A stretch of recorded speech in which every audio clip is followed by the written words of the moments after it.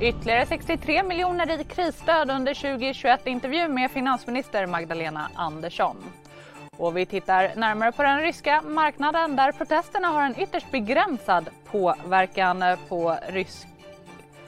Och dessutom blir det urban konst när vi träffar Artscape som ligger bakom storslagna målningar på husfasader. Hej och välkomna till Ekonomistudion. Idag med mig Nike Mekibe, så det är härligt med en ny vecka tycker jag. Och under förmiddagen så kunde vi se att OMXS30 nådde nya rekordnivån 2000 punkter. Men nu är det inte lika muntert. Den som vet allt om börsen är Ylva Johansson. Ylva, hur ser det ut? Ja, men det är precis som du är inne på, Nike, så inledde ju börsen ungefär 0,5% upp tidigare idag och var ju också uppe på den magiska gränsen 2000 punkter, men har sedan dess fallit tillbaka och är nu ner 0,5%, vilket dock är betydligt bättre än de ledande Europabörserna som samtliga är ner över 1% här idag. Om vi kikar på storbolagsindex så är det AstraZeneca som går bäst idag, upp nästan 1,5%, följt av Evolution och Ericsson som båda handlas runt 1% uppåt. I botten på storbolagsindex hittar vi H&M som backar 3,5%. Men även storbankerna återfinns i botten på OMXS30. Handelsbanken är den bank som backar mest, ner 2%, följt av Nordea och SEB som också de handlas ner nästan 2%. Bland övriga bolag noterar vi också att Ratos stiger 6% här idag. Ratos har fått en köprekommendation och en höjd riktkurs från SEB. Avslutningsvis ska vi också ta och kika på terminerna för New York-börsen. Naturligtvis, det ser ut att bli lite blandad öppning här om en liten stund. S&P 500 pekar mot en svag öppning här om en liten stund, alternativ en öppning i sidled. Nasdaq däremot, som stängde på nya rekordnivåer i fredags, ser ut att öppna 1% upp här om en liten stund, och marknaden fokuserar ju naturligtvis på de fortsatta diskussionerna om ett stimulanspaket i USA, men också så är ju förväntningarna skyhöga inför den här rapportveckan då ju flera av de stora techbolagen lämnar rapporter. Tack för det, Ylva. Vi har också fått en ny statistik från Arbetsförmedlingen som visar att 58% av de 89 000 personer som varslades i mars till juni hade blivit uppsagda efter ett halvår. Men det varierar stort mellan olika branscher. Under finanskrisen kan vi säga var motsvarande siffra 64%. Och idag så presenterade finansminister Magdalena Andersson och finansmarknadsminister Per Bolund krisåtgärder för ytterligare 63 miljarder kronor under året. Det här utöver de 105 miljarder kronor som avsattes i höstbudgeten. Och totalt så bedöms alltså de samlade krisåtgärderna kosta 374 miljarder kronor. Bland åtgärderna noteras att företagsakuten förlängs och permitteringen upp till 80% förlängs till och med i juni. Dessutom sa finansministern att man noterat problem med utbetalningar till företag och att de ska klara den akuta likviditeten. För att man ska klara det så förlängs anstånden och utökas till maximalt 300 miljarder kronor. Även återbetalningstiden förlängs med 12 månader. Samtidigt så sa Magdalena Andersson att varje månad utan pandemi så kan man spara 25 miljarder kronor i ekonomin. Och jag frågade finansministern varför man inte i så fall lagt mer pengar på bland annat smittspårning i ett försök att begränsa pandemin. Om vi hade trott att ytterligare pengar skulle ha gjort att vi skulle vaccinera snabbare eller testa eller smittspåra mer. Här är det ju inte pengar som är begränsning, utan vaccinet, där vaccinerar vi med alla de doser som kommer till Sverige och där är pengar inget hinder. Ja, men jag tänker smittspårning och så för att tidigare begränsa smittan. Mm. Ja, nej, men här, vi avsätter ju alla de pengar som vi bedömer kommer att kunna gå. Så att här är ju delar helt uppfattningen att både vaccinering, testning och smittspårning är ju oerhört viktigt för att så snabbt som möjligt kunna komma till ett läge där ekonomin kan återgå till det mer normala. Mm. När kan ekonomin återgå till det mer normala? Ja, den som kunde förutspå det. Nu är det tyvärr inte så att vi kan förhandla och diskutera med ett virus om hur det ska bete sig, utan det handlar ju såklart nu om hur snabbt vi kan vaccinera tillräckligt många i befolkningen. Och då handlar det viktigt om att göra det i Sverige och Europa, men sen är det också naturligtvis en fråga om att vi behöver vaccinera globalt. Och det kommer också vara en viktig fråga framöver. Mm. Många företagare har ju vittnat om att det har varit svårt att söka stöden och att de kommer för sent. Vad har du för svar till dem? Men jag ser naturligtvis att det är många företagare som har väldigt, väldigt tufft just nu också har likviditetsproblem.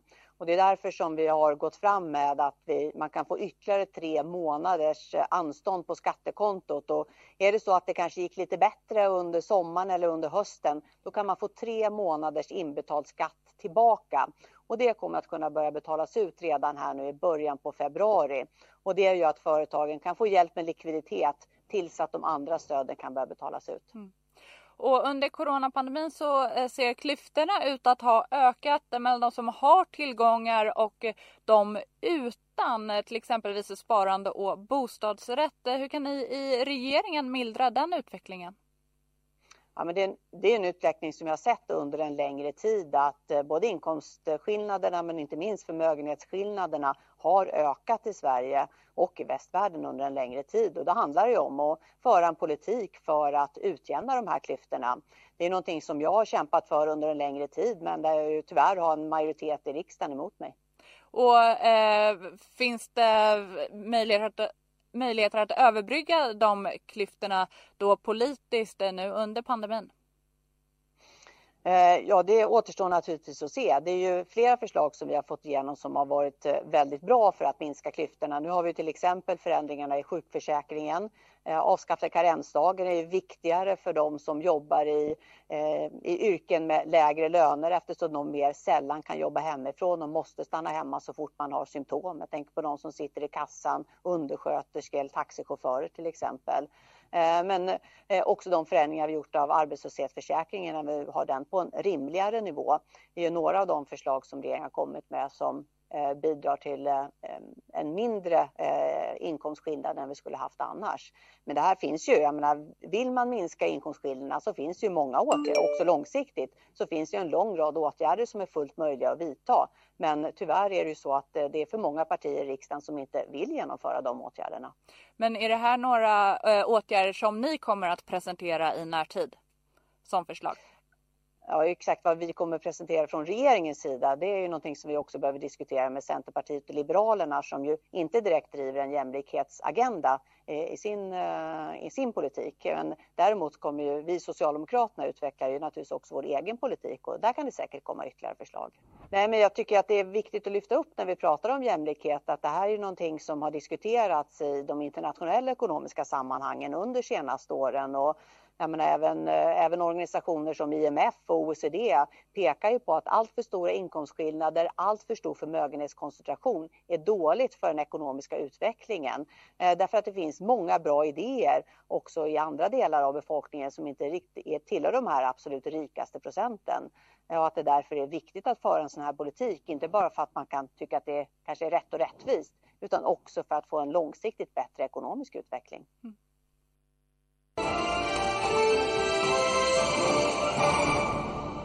Och idag kom den första redovisningen från Kommissionen för jämställda livsinkomster. Där kan vi se att det skiljer uppskattningsvis 3,2 miljoner kronor i livsinkomster mellan kvinnor och män. Och myndigheters verksamheter kan påverka jämställdheten i samhället. Nu har vi med oss Åsa Lindhagen, jämställdhetsminister. 3,2 miljoner kronor skiljer mellan män och kvinnors livsinkomster. Vad gör ni i regeringen för att minska de här klyftorna? Ja, det är ju väldigt tydligt att vi har en stor ojämställdhet när det gäller ekonomi i samhället och pengar är makt. Och makt ska fördelas jämställt. Så vi har verkligen ett jobb att göra, inte minst från politikens sida, men att se till att vi tar steg framåt för att stärka den ekonomiska jämställdheten. För det här handlar ju verkligen om stora pengar som skiljer mellan kvinnor och män i samhället. Och det är också därför som regeringen förra året gav i uppdrag till en kommission för jämställda livsinkomster att titta mer på de här frågorna, ta ett helhetsgrepp och också återkomma med förslag till oss i regeringen. Sen är det förstås jätteviktigt att vi jobbar med på olika sätt, till exempel att bryta den könssegregerade arbetsmarknaden där Arbetsförmedlingen till exempel har ett uppdrag att jobba med de frågorna. Det finns en hel del att göra för att till exempel stärka inte minst då kvinnors situation på arbetsmarknaden. Ja, och vi ska prata mer om kommissionen alldeles strax. Men först tänkte jag, vi har ändå levt med coronapandemin nu i ett år. Hur skulle du säga att coronapandemin har påverkat den ekonomiska jämställdheten eller jämlikheten? Ja, men det här är ju en fråga vi kommer behöva följa framöver, både här i Sverige och också globalt, för det påverkar kvinnors möjligheter, både när det gäller ekonomin och också andra delar av jämställdheten. Och det vi kan se är ju redan nu är ju att coronapandemin har slagit hårt mot vissa branscher där det jobbar mycket kvinnor, och det påverkar förstås kvinnors möjligheter på arbetsmarknaden. Det gäller till exempel besöksnäringen med turism och så vidare, också krogar, restaurangbransch, evenemang och så, där det jobbar mycket kvinnor, att de branscherna har drabbats hårt, och då är det klart också att kvinnor riskerar att drabbas hårdare av pandemin. Mm. Men hur fördelas då ekonomiska stödåtgärder mellan kvinnor och män? Ja, det här är ju en viktig fråga som vi från regeringen har gett kommissionen i uppdrag att titta på. Nu har ju de återkommit idag till oss med ett underlag som vi ska gå igenom noga, och där ser man ju också då från kommissionens sida att man ser att åtgärderna skiljer sig åt, att män till exempel kan få större möjligheter med stödåtgärder för att etablera sig på arbetsmarknaden eller driva företag och så vidare, och att kvinnor i större utsträckning får stöd som handlar om inkomstbortfall, att man till exempel får pengar för att man varit hemma med ett sjukt barn, eller att man tar ut föräldraledighet i större utsträckning. Så det skiljer sig åt vad kvinnor och män tar del av för stödåtgärder, och det påverkar också möjligheterna på arbetsmarknaden, som är en oerhört viktig del för att stärka den ekonomiska jämställdheten, att vi måste stärka kvinnors möjligheter att vara på arbetsmarknaden. I kommissionens rapport så kan jag läsa att kvinnor generellt ses som mindre matchningsbara och ges mindre adekvat stöd än män. Som jämställdhetsminister, vad tänker du om den meningen? Ja, men det är väl klart att det är inte acceptabelt. Kvinnor och män ska få samma möjligheter, och här har ju regeringen också tidigare, Arbetsförmedlingen, tagit fram en rapport också på uppdrag av regeringen, där man har sett att det skiljer sig, att män kan få fler möjligheter med olika typer av stödåtgärder för att ta sig ut på arbetsmarknaden. Så det här bekräftar ytterligare den bilden. Och det är ju självklart så att vi ska ha ett samhälle där kvinnor och män har samma möjligheter, och också där vi förstås tar steg fram för att stärka den ekonomiska jämställdheten. För det är klart att det är inte acceptabelt att vi har uppskattningar om att det skiljer 3,2 miljoner kronor i livsinkomst mellan kvinnor och män, utan då har vi väldigt tydligt ett jobb att göra, och där måste kvinnor få samma möjligheter. Mm. Men hade ni i regeringen kunnat göra mer? Det är inte första gången vi diskuterar jämlikhet i ekonomin. Ja, men självklart tror jag att vi alla i politiken har anledning att ställa frågan, vad har vi kunnat göra ännu mer? Men det viktiga nu är också, vad gör vi framåt? Och vi har också tidigare från regeringens sida gett ett uppdrag till Arbetsförmedlingen, till exempel att jobba aktivt med att bryta könssegregeringen på arbetsmarknaden. Arbetsförmedlingen har också fått ett särskilt uppdrag som rör jämställdhet nu i regleringsbreven precis här före jul, att titta på hur kan man få in jämställdhetsperspektivet i all verksamhet. Så att det är en väldigt tydlig signal från regeringen. Men sen är det också viktigt nu det kommissionen gör, att vi får mer kunskap om hur det ser ut. Men också är det ju så att den här kommissionen ska ju lägga fram förslag i december. Och då är det ju väldigt viktigt här nu att vi ser vad kan vi göra mer konkret för att driva på den ekonomiska jämställdheten. Och där finns det inte, tror jag, en enskild åtgärd som vi kan vidta, utan jag tror att vi behöver göra många saker. Ser ni redan nu vad myndigheter kan göra för att öka den ekonomiska jämställdheten? Ja, men vi har ju ett viktigt uppdrag till många myndigheter att vara med i ett program för att stärka jämställdheten. Och här är en rad olika myndigheter som ingår, och myndigheterna har ett jätteviktigt uppdrag att titta på i sina verksamheter. Vad kan just vi göra för att främja jämställdhet i samhället? Och där har ju regeringen varit väldigt tydlig med att det här är viktigt att jobba med. Så att myndigheterna, särskilt de myndigheter som möter väldigt många medborgare i Sverige, kan ju verkligen bidra till att stärka jämställdheten, och det är förstås jätteviktigt att det jobbet görs. Konkret, vilka krav kommer ni från regeringen att ställa på Arbetsförmedlingen och andra myndigheter för att öka jämställdheten?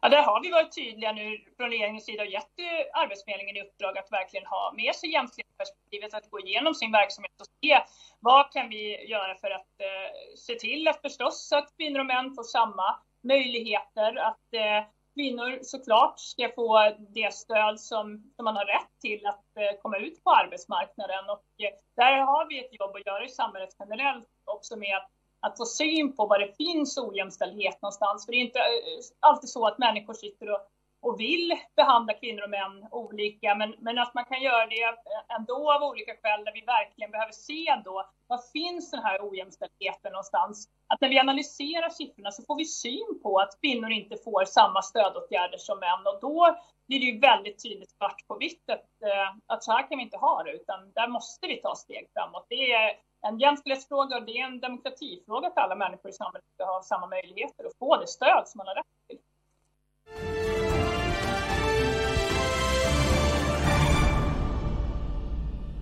Njut av det glada 20-talet. Ja, det tycker Anna Kinberg Batra, tidigare moderatledare, numera styrelseproffs och återkommande krönikör i Dagens Industri. Välkommen till Ekonomistudion, Anna. Ja, det här 20-talet, det började ju mörkt med coronapandemin med många döda och ekonomier som går på konstgjord andning. Hur ser framtiden ut, tror du? Ja, men nu är det som mörkast, tror jag. Och nu efter corona, efter alla olika kriser i en osäker värld, så har ändå Joe Biden tillträtt. Vi kan se ut mot ett nytt år. De företag som har klarat förra året är väl rustade, tror jag. Och vi har ju tack vare vetenskapen och tekniken fått väldigt bra förutsättningar att ha ett riktigt, riktigt bra 20-tal. Så det finns skäl att vara optimistisk, tycker jag. Mm. Samtidigt så världsekonomin, de går ju på konstgjord andning med massiva stimulanspaket. Hur ser du på risken för bubblor? Det beror ju på vad man gör med stimulanserna. Det är mycket riktigt så att risken alltid finns när man gasar på båda kranarna samtidigt, som världens ledare gör nu. Samtidigt så har vi ju tillgång till mer och bra teknik än någonsin och innovationer som, om de kan omsättas i företagande med de här stimulanserna, kan göra väldigt bra nytta, inte minst i klimatfrågan. Mm. Och vem är det då upp till att göra den här omställningen? Oss allihopa, upp till investerare, upp till alla köpare och tittare och arbetskraft också. Tror man eller inte att vi kan göra det allra bästa av de möjligheter vi har, ja då ska vi ta dem. Eller ska man sitta och sura och klaga på varann och leta efter små fel och blåsa upp dem till stora i sociala medier? Det är ju ett val som var och en har. Jag ser framåt. Och tidigare så är det de som hävdar att man en gång vart 80:e, vart 90:e år återupprepar historien. Hur ser du på den risken? Är vi förbi det nu? Vi kan vara förbi det. Det är ju också upp till oss om vi tar de här möjligheterna. Men det finns ju mycket riktigt sån där teori, och det var ju ett glatt 20-tal på 1900-talet också som slutade i andra världskriget och fruktansvärda konsekvenser på alla sätt och vis. Men nu har vi ju, hoppas jag, både lärt av historien, tillgång till mer kunskap än någonsin, tillgång till bättre information i hela världen än någonsin. Och det ger ju också möjlighet att ta vara på både varandra, våra demokratier och vår enda planet. Till sist då, om vi tittar på risken för ojämlikhet. Hur tror du att en person som bor i hyresrätt och inte har några aktier att ha det framöver ökar klyftorna nu? Det har ju varit så under många år nu att kapitalinkomsterna har vuxit när börsen har gått bra. Men i vardagen för den som inte har kapitalinkomster så handlar det väldigt mycket om hur det går på arbetsmarknaden, hur funkar vardagslivet. Och även där tror jag att vi kan göra väldigt mycket bra av den omställning och digitalisering som corona har tvingat fram och de investeringar som nu görs. Och då är det viktigt för både investerare och politiska ledare att rikta det rätt så att klyftorna och spänningarna inte blir för stora. Så hur borde man gå tillväga där? Investera i företagande och jobb som skapar hållbar tillväxt och bättre samhällen. Digitaliseringen har ju också gjort att många, inte alla, men fler än någonsin kan kombinera arbetsliv och familjeliv utan att gå sönder till exempel. Så det finns ändå goda möjligheter till ett bättre arbetsliv. Jag tycker vi ska ta vara på den här krisen på bred front och använda de möjligheter till förbättring av vårt samhälle på bred front som faktiskt finns nu. I Ryssland har det varit omfattande protester efter att oppositionspolitikern Alexej Navalny gripits, men politisk oro har en begränsad påverkan på ryska aktiemarknaden. Det säger Jakob Krapen, Giser-partner och ansvarig för Östeuropa på East Capital. Den ryska marknaden, aktiemarknaden, är väldigt marginellt påverkad. Marknaden är upp ungefär 1% idag. Och i år då, alltså 2021, så är marknaden i svenska kronor räknat upp ungefär 2%, så upp en aning. Och vår fond är upp 6%. Så vi bedömer väl inte att det här kommer få någon större påverkan på marknaden. Men om man ser till det senaste året så är ju ryska marknaden inte tillbaka på samma nivåer som den var innan coronapandemin. Vi kunde också se en dipp i oktober på coronaoro och amerikanska valet. Vad skulle du säga, vad är det marknadsaktörer tittar på nu? Ja, den stora anledningen är oljepriset. Så vi tittar på oljepriset och hur mycket det föll i samband med coronan. Och det har skett en viss återhämtning, men inte en full återhämtning av oljepriset. Så det är väl den stora anledningen till att den ryska marknaden är ner. Men den ryska marknaden idag är väldigt attraktivt för det. Den brukar vara det, men det är fortsatt fallet. Så någonstans för våra största bolag för fonden, så, vilket är en ganska bra representation för marknaden, så ligger vi på P 7,4. Och det här är då med vinsttillväxt på 53% i år. Det är klart att det var ett tapp då förra året förstås. Men den stora faktorn som man kanske inte har så mycket om i Sverige, det är att den ryska småspararen nu börjar bli aktiv. Så vi har ganska stora flöden från småsparare in i den ryska aktiemarknaden. Och det är av en ganska enkel anledning. Man fick kanske 10% på bankkontot förut i ränta och nu får man 3%. Och man kan få 8-10% i direktavkastning på många aktier. Så därför så går en hel del pengar från bankbesparingar in i aktiemarknaden. Men om man ser till bolagens värderingar, vilken utveckling ser ni där? Det är väldigt stor skillnad på värderingar. Vi har ett stort antal väldigt billiga eller välprissatta bolag. Men det finns även några nya såna techbolag som är väldigt dyra eller högt värderade. Vi hade en IPO här, en riktigt het IPO i slutet av förra året som heter Ozon, som är liksom Amazon. Och det där bolaget handlas väl ungefär som amerikanska techbolag. Man tittar då på X gånger försäljningen och det tjänar fortfarande inga pengar. Du kanske kommer börja tjäna pengar om 2 år. Men vilka marknadsrisker finns på kort sikt nu, skulle du säga? Ja, på kort sikt så finns det ju en risk för sanktioner. Både från EU och från den amerikanska sidan. Vår bedömning är väl att de kommer vara på så kallad individnivå. Det vill säga man kommer sanktionera de individerna som har kanske varit aktiva då mot Navalny. Då kommer de begränsad marknadspåverkan. Rubeln har försvagats drygt 1% mot den amerikanska dollarn i år. Så det har inte varit någon sån här jättepåverkan på rubeln. Om du skulle sammanfatta det, Jakob, hur mår rysk ekonomi? Ja, den ryska ekonomin förväntas växa ungefär 3,5% i år. Så det mår väl hyfsat okej, ska jag säga. Men det är klart att på lång sikt så kanske man förväntar sig någonstans 2,5-3% årlig tillväxt. Vilket är kanske lägre än vissa emerging markets i Asien. Dock så är värderingen så fantastiskt låg. Så det är väl det, tror jag, som är det attraktiva med Rysslands-caset. Så någonstans, P7, 50% vinsttillväxt. Det är nog svårt att hitta det i någon annan marknad.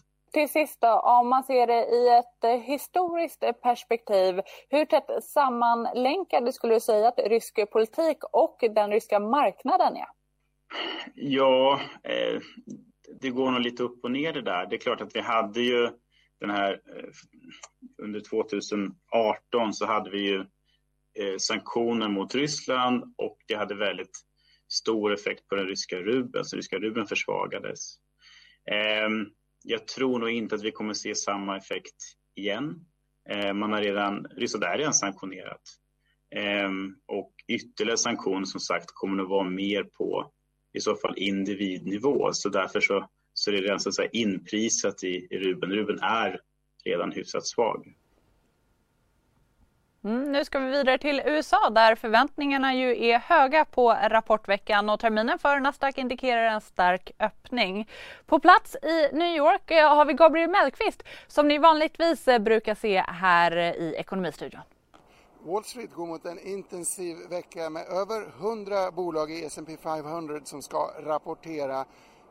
svenska Essities amerikanska konkurrens Kimberly Clark var först ut nu på måndagen och sen väntar en störtflod. Imorgon tisdag presenterar Hans Westbergs Verizon sitt kvartalsbokslut tillsammans med Microsoft bland annat på kvällen. Och på onsdagen då smäller det till rejält och kommer både Apple, Facebook och Tesla. Innan Caterpillar rundar av en intensiv rapportvecka. Caterpillar är en klassiker för den som vill spana mot amerikansk kultur och global efterfrågan inom gruvindustrin. Så här långt så ser det positivt ut. De ungefär 13% av S&P 500-bolagen som hittills har rapporterat har lyckats slå förväntningarna med råge. Å andra sidan så är värderingarna högt pressade och besvikelser kan straffas mycket hårt. Något vi sett i bland annat IBM som kommer att rasa nästan 10% på sin bokslutsrapport. Det här är Gabriel Mellqvist på Wall Street. Och nu till en konstform som gått från att vara anarkistisk till att bli accepterad på bara några år. I Malmö finns bolaget Artscape som ligger bakom 150 urbana konstverk i 30 svenska städer. Ja, så vi jobbar med gatukonst och urbankonst och det är framförallt storskaliga muralmålningar. Och vi har jobbat i över 30 kommuner nu och skapat över 150 konstverk runt om i Sverige. Vi står för projekten men vi samarbetar nära med både kommuner, regioner, fastighetsägare och vissa andra naturliga sponsorer. Vad utmärker den här konstformen skulle du säga? Alltså, gatukonsten utmärks ju av att det är i det offentliga rummet och att det är stort och att man kan oväntat stöta på det. Och det är ganska spännande att man inte behöver söka upp konsten i till exempel ett galleri eller ett konstmuseum. Vi ser ju den olagliga graffitikulturen som en kusin till det vi sysslar med. Och vissa kallar oss rumsrena för rumsrena och vissa tycker verkligen inte vi är rumsrena. Jag tror det är helt beroende på vilken infallsvinkel man har. Slutligen, vad är det vi ser här runt omkring oss? Ja, men det är 2 konstverk från vårt projekt i Malmö 2014. Och det ena är ett konstverk av Natalia Rak från Polen och det andra är från en lokal konstnär, Ulla Kalnins.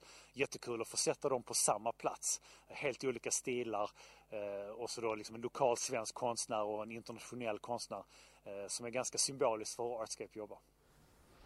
Och det är ju måndag som jag hoppas att ni vet vid det här laget. Då tittar vi i arkivet på sista raden. Idag tar vi oss till 6 maj 1992. Då handlade det bland annat om att Sankt Petersburg letade pengar till storbyggen. Vladimir Putin var ordförande i den kommitté som skulle locka utländska investerare. Och det är första gången han nämns i Dagens Industri. 8 år senare, år 2000, valdes han till Rysslands president. Det är för 29 år sedan då en dollar kostade 5 kronor och 90 öre och pappers-DI kostade 10 kronor jämt. Här idag är det snö utanför studion och vi kan berätta att en dollar kostar 8 kronor och 28 öre. Det var allt för mig. Tack för att ni tittar. Trevlig kväll.